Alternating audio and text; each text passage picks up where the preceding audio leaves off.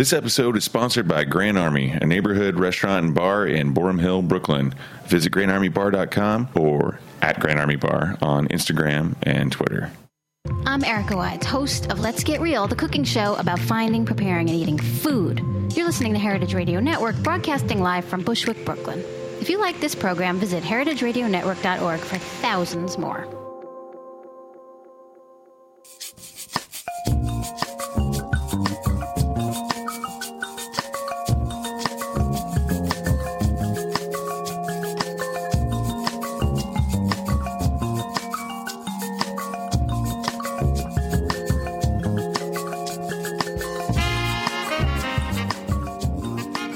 Good evening and welcome to Fuhmentaboudit on heritageradionetwork.org. I'm Mary Izette. I'm Chris Kuzmi. And I'm Rachel Jacobs. And we're your hosts of this weekly show on all things fermenting. Archived on Stitcher, iTunes, and right here on heritageradionetwork.org. Happy Halloween, everybody. We're feeling really spooky today. We're all in costume, even though you can't see us. We could be making it up, but we're not. They're definitely not.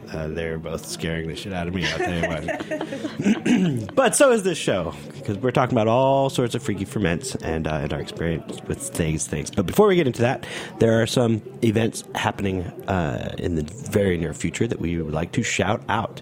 Among them, from one of our episodes, Derek Dillinger, the Fermented Man, author of The Fermented Man, he is hitting Bitter and Esters on November 10th at 6:30 p.m. He's going to talk about all sorts of different things, do some readings, talk about fermentation, and sign copies of his book, which will be there for sale. Go to bitterandesters.com and find out more information on that. Shortly thereafter, on Saturday, November 19th, there's Brew for a Cure, put on by our friends, Brian Pope Wagon Brewing Company. He and his friend, I forgot the other part of Brian. Of Pope Wagon. Anyway, you're putting on Brew for a Cure. It's going to be awesome. It's to raise money for St. Jude Children's Cancer Research Hospital. There'll be home brew from 1 to 5 p.m. It's at Transfiguration Parish Hall, 64-14 Clinton Avenue in Maspeth, New York. And you can find information on that at Eventbrite Brew for a Cure. Look up November 19th. Tickets are $20 to $40. A lot of really good stuff. I'll be there with Fifth Hammer, serving up some pilot batches of stuff, so we're excited about that.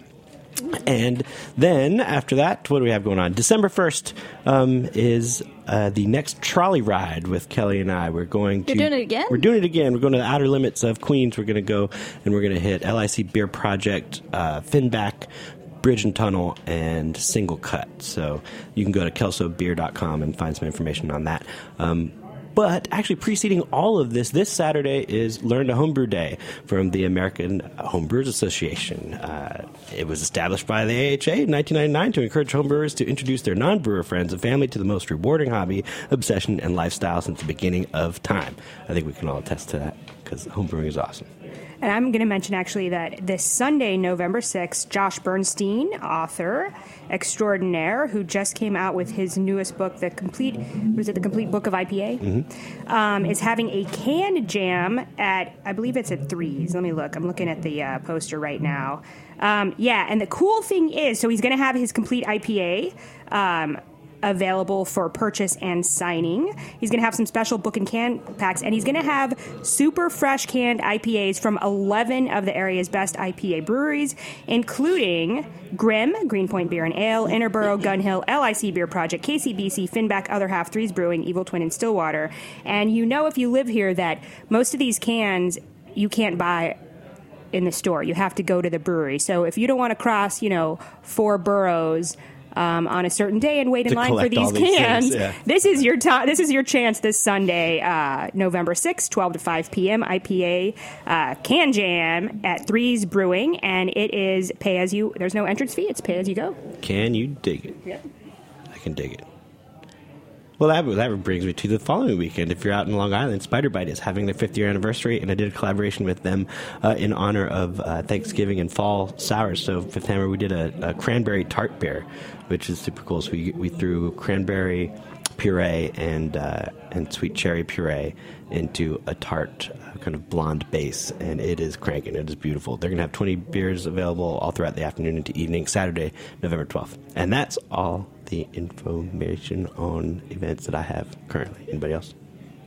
No, I had my successful kombucha workshop. Hey, how'd it go? It went really well. I still have a lot of SCOBY left over. Everyone was just kind of like, what is that? I'm like, this is what you're here for. It's a SCOBY. SCOBY. So I was talking to Dave. We put a shout out to like what are the scariest things about fermentation that you have out there. Yes. And I asked my partner Dave Sharfstein of Fifth Hammer, and his first introduction to SCOBY was with Mary in Portland at the Craft Brewers Conference, and he was like, what is that? And that was like a scary gelatinous thing. So for him, his answer was SCOBY. What is it? Why is it? How is that friendly at all? I think SCOBYs are alive, and they're going to take over the world one day, I'm pretty sure. I did expose him to like a 10-gallon crock of SCOBYs at a kombuchery in Portland, Oregon. It was a great kombuchery, and actually you were meeting, I think you met up with us there. So Dave and I got there. We got to check out the kombuchery, and there was also a cafe and a little store attached. So we actually sat down and drank the kombucha, and Dave really enjoyed it. So the outcome, absolutely. I think actually we drank it before we went and saw the kombuchery and the scary SCOBYs. Oh yeah, I think he appreciated that because Yes. he doesn't think his mind would have been able to get over the matter of what he saw with which he could have enjoyed the beverage. I feel like most people's introductions to like kombucha was someone making it like in the kitchen, and they're like, I think your tea went bad. Like, what is happening here? And speaking of scary ferments, as Chris mentioned, we put out a shout out on both Twitter and Facebook and asked our friends about what fermentations scare them. A lot of fermentations are kind of weird looking. We're not just talking like beer, cider, or anything like that. And I have some interesting answers. My old roommate said that anything that self-replicates scares her because it just proves that it's alive and it's going to take over the world. My new roommate flipped through Sandor Katz's book and was like, tempeh looks weird. I'm going to pick tempeh. And I myself am kind of scared about not eating tempeh, but making tempeh because it's a mold that you have to cultivate, and I'm always a little nervous that I'm going to give myself food poisoning. And we had some answers from Cheryl Passwater. She said natto, even though she seems to like it a lot. I'm with her on this. It's scary, yeah. And she also said something called takuan, which she said looks like a dead rat buried in the sand. Ooh, I have never heard of this I know, one. we're going to have to look it up. We have to get on the Google. How do you spell takuan? Takuan. Aha. Takuan. And it looks like a dead rat buried in the sand. Yeah, something like that. And also, from speaking of Derek Dellinger, in his book, he actually cites the one thing over his year of eating fermented foods that he disliked and what terrified him. I'm actually going to read the passage. Before tackling century eggs, I don't think I would have described anything I consumed as outright terrifying. He talks about how the outside of the egg looks kind of cool and is kind of marbleized, but then they have to crack it open. And he says, within lies the true horror, the yolk. My God, the yolk. The pus-green, mucus-like corpse of a yolk at the center of the century egg will haunt you. It is the sort of sight that would inspire H.P. Lovecraft to retreat to a cabin and feverishly pen volumes of cosmic horror. Tentacled, loathsome elder gods would hatch from an egg that looks like that. So basically bring him some of these century eggs on November 10th to Bitter Nesters, and he will thank you for it. Apparently you can buy them in Chinatown. Yeah. You can. I've seen them. I will say, though, this is not exactly fermentation related, but what did I make the other day that we had leftover egg yolks? You made muffins. I made these super healthy muffins to put in the freezer so that we have something to eat in the morning when we're in a hurry. And so we had 4 leftover egg yolks, so I Googled what do I do with egg yolks. And actually, there's whole websites that have charts that say, hey, if you have 1 egg yolk left, you can, with links to these recipes, 2 egg yolks, 3 eggs, etc. Anyway, so I went through all of them. I decided I didn't really want to make creme brulee or pudding or a variety of other things. But I came across a recipe for cured egg yolks. And it's not, I don't know if there's anything actually fermenting in there, but you take your egg yolks, you mix you can use anywhere from 100% salt to a mixture of sugar and salt with a little bit more salt, or up to equal salt and sugar. I think I used a little bit more salt than sugar. So you lay that down in a bed in a container with slightly higher walls than your egg yolks are high. Place your egg yolks in there and then cover them with the rest of the mixture. Then you put it in the fridge and you cure them. And you can cure them, I think, anywhere from 4 to 30 days, depending on what texture you want. And then they turn into kind of a Parmesan cheese texture, and you can grate them for, a good addition to, they work really well on like pasta, on salads, on all kinds, something where you want something rich and tasty. Anyway. Have you ever had still 99 years short of? Yes, exactly. I'm not going that far, but this might, this is an easy way, and it's something I personally have never done. There's a lot of recipes using them, and people say they're delicious, so I'm really looking forward to trying them. I'm still skeptical. Yes, Chris is very skeptical. I'm not even going to tell you I'm going to use them. We're just going to eat something, and you're going to be like, man, why is this so delicious? Mm-hmm. Because it was made with love. I'm pretty sure most of the stuff at our house. We put it out on Facebook as well, and our friend Jimmy Valm, who's now with Cape May Brewing Company, formerly with Brooklyn and some other people before there, he is scared of low original gravity fermentations. They always leave him a bit uneasy. It's too easy to over attenuate and end up with a thin beer. And I feel him on that. I agree. Also, I'll confess, I really like to make low alcohol stuff, but sometimes I don't carry through with it.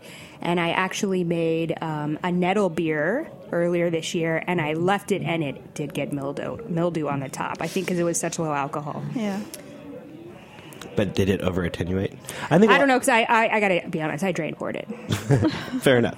But I think a lot of times when we're making these short ferments, we have with low ABV ferments, if we get busy and we're not able to catch it at exactly the right time, they'll end up over attenuating, and we haven't played enough with back sweetening some of these. Right. I think my thing, and kind of was my whole philosophy of this, that the book that I wrote, Speed Brewing, that came out, is basically, I like these really fresh fermentations, low alcohol beverages that are made from anything from barley to apple juice to sugar to honey to any kind of sugar source.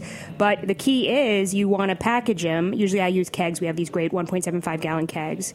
But you want to package them and let them condition naturally or force carbonate them and then drink them quick. I mean, that's the whole philosophy of these fresh, really nice low alcohol ferments. But yes, that is the biggest fear, is letting them go too dry. Right. Because even I did a bunch of experiments with back sweetening when I was writing the book, and I think the flavor of your fresh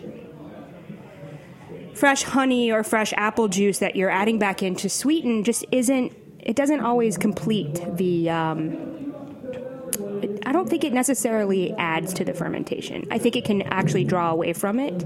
It sometimes is a little bit harsh because it's too fresh and sweet because it hasn't been fermented at all. My preferential thing to do, if you have something that you fermented that goes too dry, even if it's like a regular strength cider or mead or something like that, my preference is to brew a smaller batch and then don't let that ferment all the way out and blend the two, so that you're blending an actively fermenting batch of whatever you made that went too dry. So that's my preference, is, make a small batch, especially if you're doing these fast, speed brews, these brews that take, a week or two. It's really easy to brew another smaller batch and then blend them back. And I think you get a better result from that. So that's what I prefer to do, if you have time.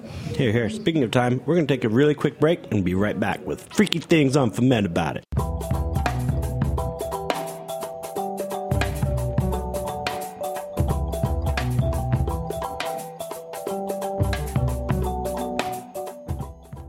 This episode is sponsored by Grand Army, a neighborhood restaurant and bar in Borum Hill, Brooklyn. Grand Army is a nice place to drink cocktails, slurp local oysters, and eat seasonally. We're open 7 days a week for dinner, and Saturday and Sunday we open a little bit earlier for brunch at noon o'clock. We're very, very happy to support Heritage Radio Network, just as Heritage Radio Network supports Grand Army.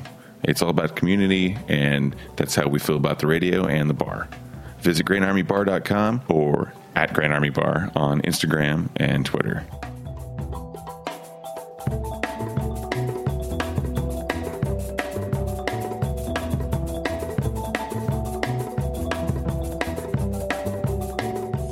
Whoa. Welcome back to Fuhmentaboudit. heritageradionetwork.org. We're having a spooky evening of freaky ferments. I will say that, so we're at, the studio is in kind of the back, but really the middle. We're between the restaurant and the backyard in a shipping container in Roberta's Pizza in Bushwick. 261 more. And they're having a special Halloween double feature outdoor movie in the backyard. So we have this... I don't know if you can hear it, but we hear it and feel it. Yeah, I think they're playing Night of the Living Dead first, and then Halloween second. Night of the Living Dead, Return of the Living Dead. But it's very we just hear people getting murdered in the background. Yeah. So it's kind of weird. I want to say a couple things just real quick before we go into the rest of this show. We did last week or a couple weeks ago when we interviewed Sandor Katz and talked about what he thought were freaky. He was really great and was like, you shouldn't be scared of fermentation. There's it's hard to go wrong, and we've been fermenting for thousands of years, and don't be scared of fermentation. And then he was like, natto. And then, natto, be scared of natto. Exactly. Wait, I just got a text from my mom. She said she's listening to the show. She says, does that mean we can pitch that stuff you left in the basement fridge over 2 years ago? Will it explode? So, is that your century egg in the basement there? So I took a couple weeks off to take care. My dad had surgery a couple of years ago, and I took a couple weeks off and went down to my parents to, spend time. I cooked for them, and one of the first things I did when I got there is I went out and got some stuff to do some ferments with, short ferments. So yes, Mom, you can pitch those. They won't explode because they're all in plastic. But the most advisable thing, going back to the thing, would be to blend that with a new fresh batch, and then you can get them drinkable. Yes, but I will warn you, Mom. So if you have old ferments, this also occurs in our household, and you have so all of these are in plastic. I actually just used reused soda bottles. I didn't take any bottles with me. I took a little bit of yeast, some airlocks, some yeast nutrient, and I think that's all and a little bit of Star San down there with me in a little quart Ziploc bag. The traditional portable fermentation pouch. Yeah, and then I just went through their recycling bin, and I got some plastic bottles, and I actually fermented everything in there. So if you do toss those, Mom, just open them a teeny bit, because they probably are over, even though they've been in the fridge the whole time, they are over fermented, and they probably will gush. So I would just open a little bit, let it ooze out, and then slowly, open over time until it's all gone. Like a seltzer bottle that's been left out on the counter and is warm, and that CO2 wants to escape. Just open it up a little bit. For years. And hi, Sue. Thanks for listening. So what's the other comment that we got on Facebook? Oh, on Facebook, John Edstrom. He's using WLP 655 Belgian Sour Mix for the first time, but just for the heck of it, he tossed in WLP 650 Brettanomyces bruxellensis in his Belgian triple. He's scared what's going to happen. He really doesn't know. It's going to get delicious, I'm pretty sure. It's going to be fine. That Brett is going to eat a lot of interesting sugars. It's going to become very dry, but you give it time and try it over the time period. Let that Brett Brux do its thing. It's not going to be fast. Keep it in a relatively ambient temperature for continuing fermentation, and it'll be great. Yes, good luck, and we'd love to hear how it turns out. Mm-hmm. I believe in Brett Brux. That's my T-shirt. I do too. Well, speaking of things that we have left in our apartments, Mary and I both made some kind of candy-inspired ferments for Halloween this evening. What do you got for us? So I did not. I did actually buy some candy, and then I didn't make it, but I made this seasonal cider instead, which I can talk about. But since you brought this up, I was going to say Erica Lane, who I believe is in California, who I met on Facebook, she had purchased my book, and she was making short meads and other beverages, and she made a Swedish fish short mead last year that looked great. So here's how she made it. She did 1 1/4 pounds honey per gallon. That is typically what I use in my short meads as well. She fermented it for 4 to 7 days. She added the Swedish fish. Then she let it ferment for another couple days. She chilled, kegged, carbonated, and drank it. She said it's super light. The fish ferment out and leave it feeling like a dry soda with a nice burst of red fish flavor and bubbles, lots of bubbles, so many bubbles. So I actually got a bag of Swedish fish and then didn't end up making it, but I am still continuing to be inspired, and I will make this Swedish fish short mead eventually. What did you do, Rachel? I hope it's better than that Skittles cider I made a few months ago. I specially ordered Skittles from England and then realized that American Skittles haven't had gelatin in them for a couple of years. But that was a mistake. Don't do it. It tastes so cloyingly sweet, and yet it has no sugar in it. But for tonight, When did you add the Skittles? Oh God, I added the Skittles like immediately At the beginning. So you Yeah. fermented out the whole time. Yeah, and it started bright green, and then it got cider colored, which was kind of weird. Yeah, like the green got eaten. Yeah, I Rocks. separated out the colors also, so you'd actually get the flavor. Maybe like the strawberry one would have tasted better, but I started with lime. It was awful. It was like definitely tasted like Skittles though. But do you believe that you could get it? Oh, it definitely tasted like Skittles. Oh, it 100% That doesn't tasted sound like awful Skittles. to me at all. It was just very cloying. Okay. It was not a good idea. I probably still have some in the fridge if you guys want to try it. Throw some bread brux in it. Oh, that might work. Yeah, maybe if I age it long enough. But for tonight, I brought this candy corn kefir. I was trying to figure out something to do with candy corn because, like, any other candies are like kind of year round, but candy corn is like that gross thing you only get once a year. It's not gross. So I made kefir. Love it was like candy a corn. day and a half ferment. So this is milk kefir. Yeah, this is milk kefir. Yeah, or kefir. That's I know, it's okay to, I think you can pronounce it both ways. I've heard it both ways in the same sentence. So I made some like day and a half ferment in like my 70-degree apartment, and then I separated out the grains, and then I put in I think 4 or 5 pieces of candy corn, and it's like a pint jar. No, it's like a half a pint jar. All right, I'm willing to taste it. Yeah, and then it pretty much immediately dissolved, and I put it in the fridge. So It is it's like a It's the color an of orange- candy It's an corn. orange It looks like a cream. creamsicle yeah, color. exactly. Yeah. Yeah. So I also tried to make a Reese's peanut butter cup one, but it's very thick. But the Reese's peanut butter cup one immediately dissolved and curdled. I don't know what happened there because I've blended like Reese's with kefir before and it tastes good, but I think it just didn't want to sit there. How does it taste? So I don't drink milk kefir that much. Actually, it's pretty good. It's not bad. Huh. There are some weird notes to it. I'm going to be honest. That smells like the apple pie Cider that we had in our glasses before. All right. Well, it's It just tastes like milk kefir. yeah. It's milk kefir yogurt. It has sour, a little bit tart. of like, I don't drink milk kefir that much though. I eat yogurt more. It doesn't taste like candy corn at all. But the color's nice. It did definitely color the candy corn, the milk kefir. That's too bad. I was going to mention I went through I've gone through a couple candy making phase. My grandma Fleming used to make candy a lot, so I was inspired by her. This kefir came out good. Yeah, it's pretty good. And I did some gummy candies made with homebrew porter that I had done a couple years ago. So I have the recipe in front of me, except I just realized that I didn't put the exact sugar. But I think that's something kind of cool that you can do with your homebrew is make some gummy candies. I reduced 12 ounces of porter to 2 ounces by simmering it to thicken it. I added a tablespoon water and a tablespoon gelatin. Sugar, this is where I didn't mention how much sugar. And then I ended up adding more water and gelatin. So I think I abandoned it after. I did make some, they So were you didn't really say good. how much sugar, but would you say there's a consistency that would tell you? Yeah, and the thing is that I think it was a couple years ago, but they turned out really well. I got some gummy spider molds, which worked out really well.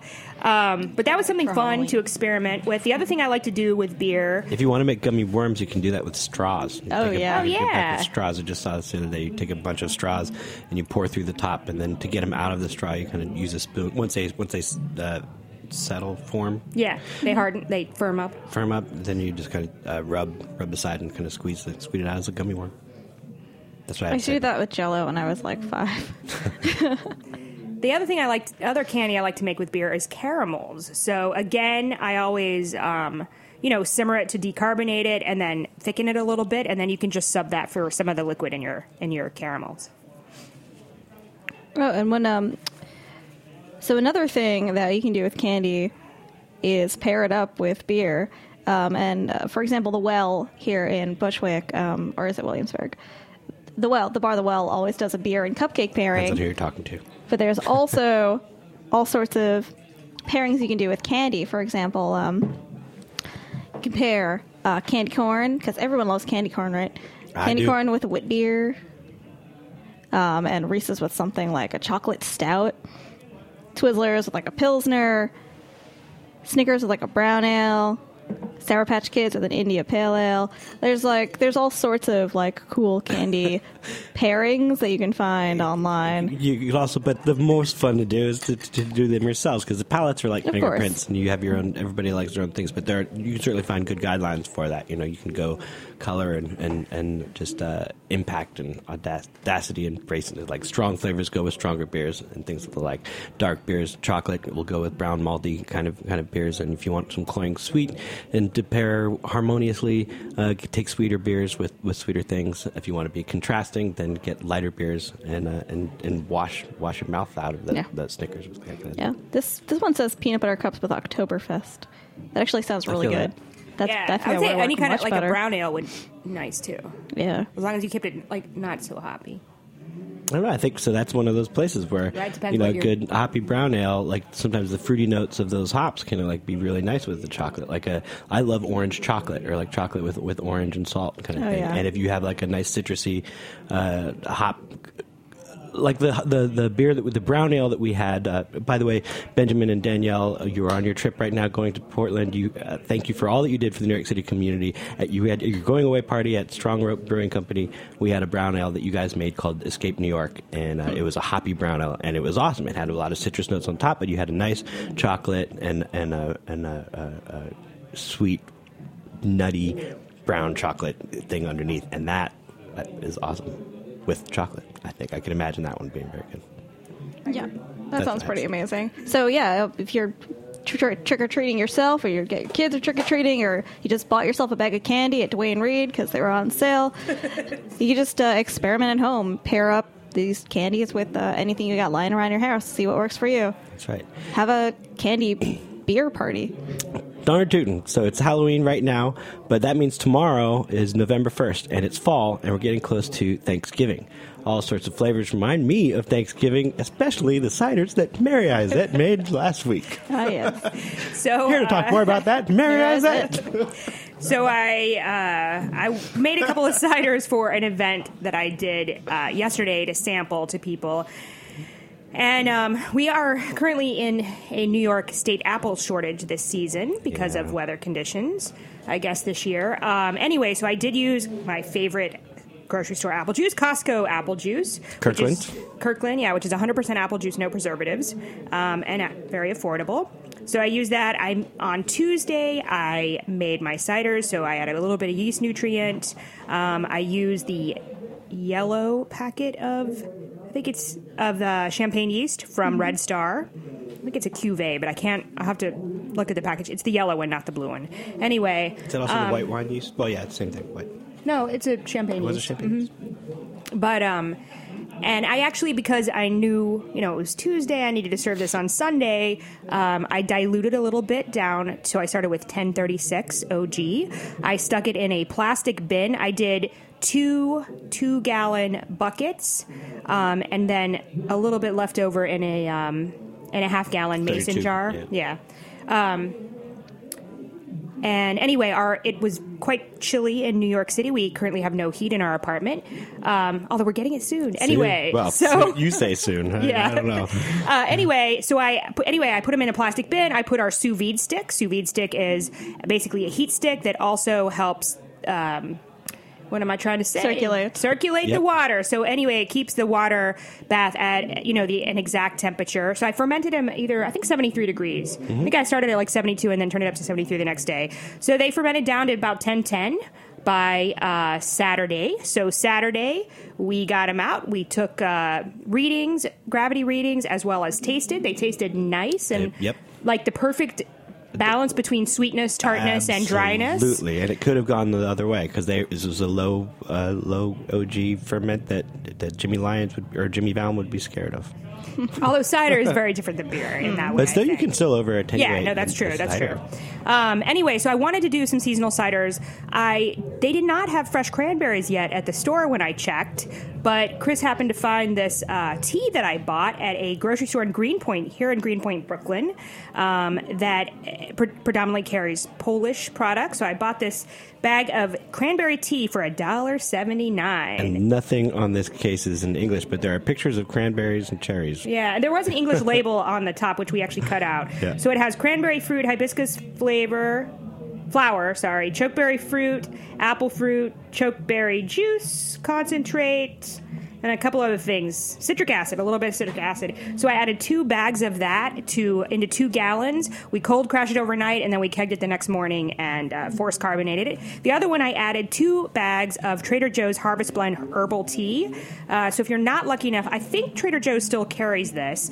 I had actually fermented with this and was not happy with it because my ferments got really phenolic. I think because of the cinnamon in it. I don't know. I have a hard time fermenting cinnamon. Happens, yeah, especially not necessarily in beer, but in like cider and sugar based. Anything lighter, cinnamon kind of takes it over. Yeah, and it does something weird. It produces a lot of phenolics, yes. I think, when it ferments. So anyway, but I tossed 2 of these in. We tossed 2 of these into the 2-gallon bucket. So again, 2 tea bags. And what's in this one again? This one has cinnamon, ginger, hibiscus, natural cinnamon and apple flavors with other natural flavors, chamomile, roasted chicory, and orange peel. So it's basically a spiced herbal tea. So if you don't have a Trader Joe's near you, look for a tea similar to this. So when we tasted them the next day before we kegged them, we were actually really pleasantly surprised. The cranberry, going back, I would have used 3 of these cranberry tea bags instead of 2. It was on the lighter side, although quite nice. But the Harvest Blend herbal tea, actually, man, it tastes like an apple pie cider. It's freaking delicious. When you smell the bag, it smells like mulled wine, or like the spices from mulled wine. But the way it played with the apple, with the apple cider, it turned into like an apple pie kind of thing. It is awesome. Yeah, in a way. Yeah, it's really, really delicious and super easy. I generally don't like spiced ciders in particular. And they're kind of a pain to make because you have to, carefully choose your spices. It depends how old they are. But man, this tea is definitely the shortcut, and I will be making this cider again.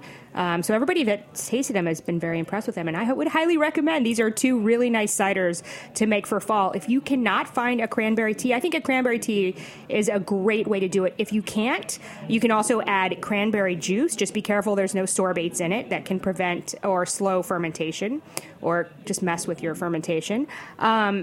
The other thing you could do is I've simmered down fresh cranberries and used it as well. You could, but certainly the cost-effective option is these tea bags. I mean, and they're just so easy, and predictable. Yeah. And you don't have to let the ferment sit with the tea bags. You could also make your own tea and blend to taste to get the exact way. But overnight, overnight and cold. During cold crash. I mean, they were only exposed to that tea for probably 12 to 14 hours, I would say. Yeah. And it was the perfect amount of time. I think the alcohol in the cider, even though it was low alcohol, turned out to be around 3.6%. It extracted the flavors. Yeah. And the cranberry, man, it's awesome. It brought a tartness to it. It really was crushing. Yeah. Even though we want more of it. It's true. More cranberry, that is. Anyway, I think those are 2 really nice ciders that are very easy and quick to do for this fall season. Both of them would be great with Thanksgiving dinner or any time. I particularly like them because they're low ABV, and, if I'm at home working at night or, doing something productive like I've been sewing lately or embroidering, a lot of detail-oriented stuff, a nice 3.6% sipper is the way to go. And these taste of fall. Yep. Mm-hmm. So start making your Thanksgiving stuff now. Yep. Or, you could wait till 5 days before. It's okay, too. Well, happy Halloween, everybody. Is there anything more from the peanut gallery here? Stay safe out there. Stay safe. Don't take candy from strangers. Happy Halloween. Fuhmentaboudit.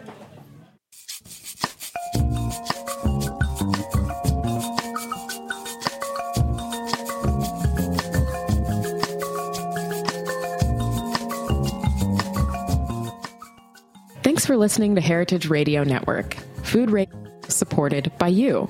For our freshest content and to hear about exclusive events, subscribe to our newsletter. Enter your email at the bottom of our website, heritageradionetwork.org. Connect with us on Facebook, Instagram, and Twitter at heritage_radio.